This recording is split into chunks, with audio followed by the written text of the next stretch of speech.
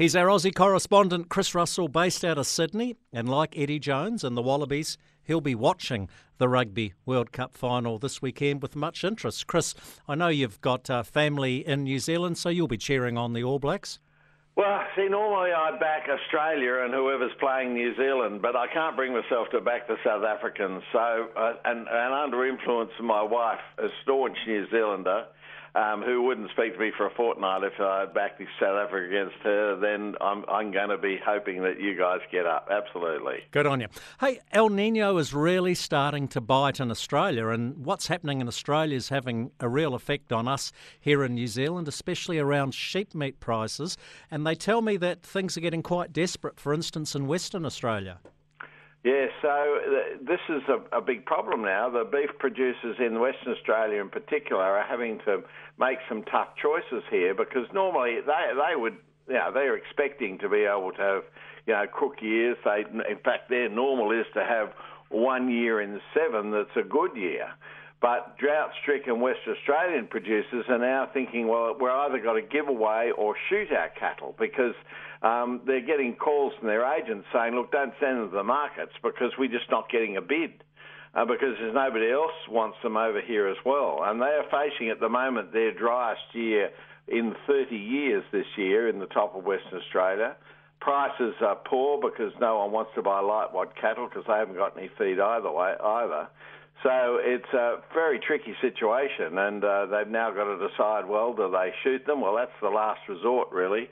They don't want to do that, so can they feed them and keep them up? And if they're running out of money, well, maybe they've got to give them away to somebody. And even the East, which normally would be a backup market, even though it's expensive to truck them here, that's having such a dry time that they're not buying them either, Jamie. Yeah, well, I was going to ask about the East Coast. Is it faring any better?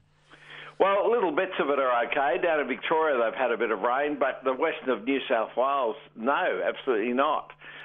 Very dry. And, though I'm hearing reports of the last of some of the wheat crops being baled, there just wasn't worth harvesting. So it'll still be a reasonable year because of the amount of crop that's been brought in down in the south, in Victoria particularly, but West New South Wales is, as they say in the vernacular, dry as a dead dingo's donger, Jamie. Yeah, exactly. How are your dairy farmers faring? Because I see that the Bega farmers, now Bega, correct me if I'm wrong, is an Australian dairy company, and the farmers are saying you need to pay up because they're looking for their slice of the pie.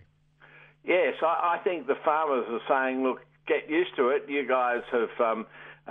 you put all the prices up. The supermarkets have put the prices up. The Norco are paying more money now to the farmers, which is, they're saying, long overdue because they've struggled when they were the meat and the sandwich. Well, now there's a realisation that if you don't pay them enough money, you're going to lose over a third of the dairy licences in Victoria have gone now.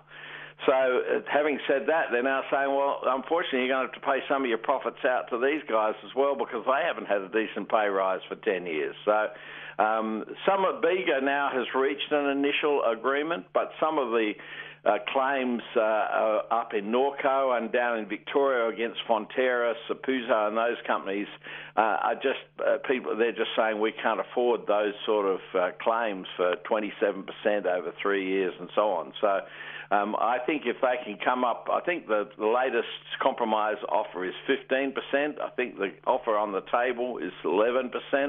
So they're obviously getting closer.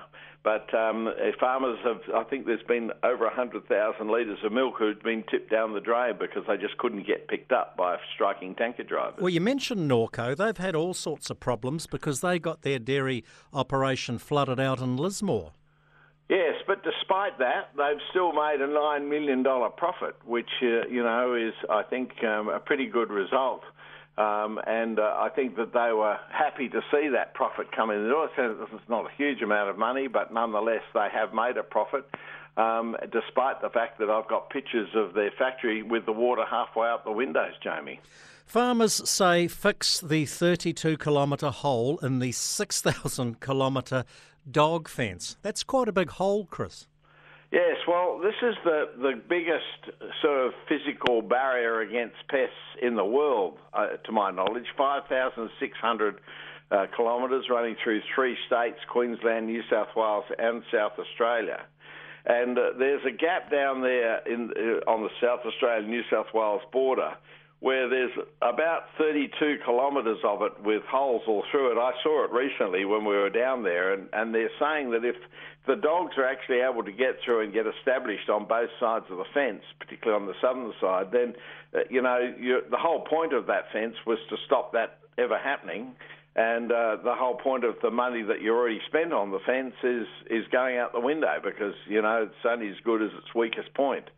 So it's a slow process getting this fixed because of the lack of money.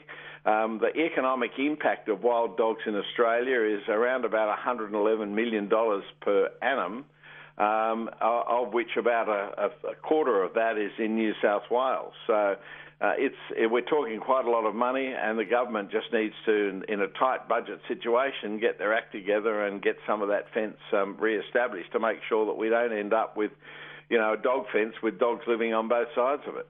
Sounds a bit like Donald Trump's fence.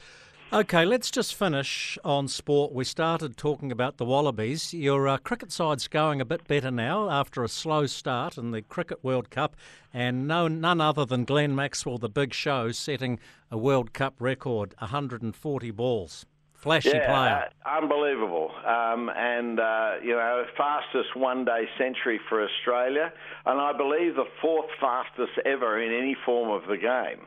So he was quite amazing and completely overshadowed Warner's 100. He got yet another 100.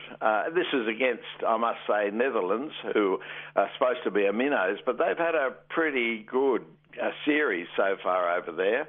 But nonetheless, we've come with a big victory against them, which puts us right back on firing on all 8 cylinders now in this cup, having got off to a pretty ordinary start. Maxwell hit 9 fours and 8 sixes, so that's a pretty good effort in 40 balls, and maybe more of a comment on the Netherlands bowling, Jamie.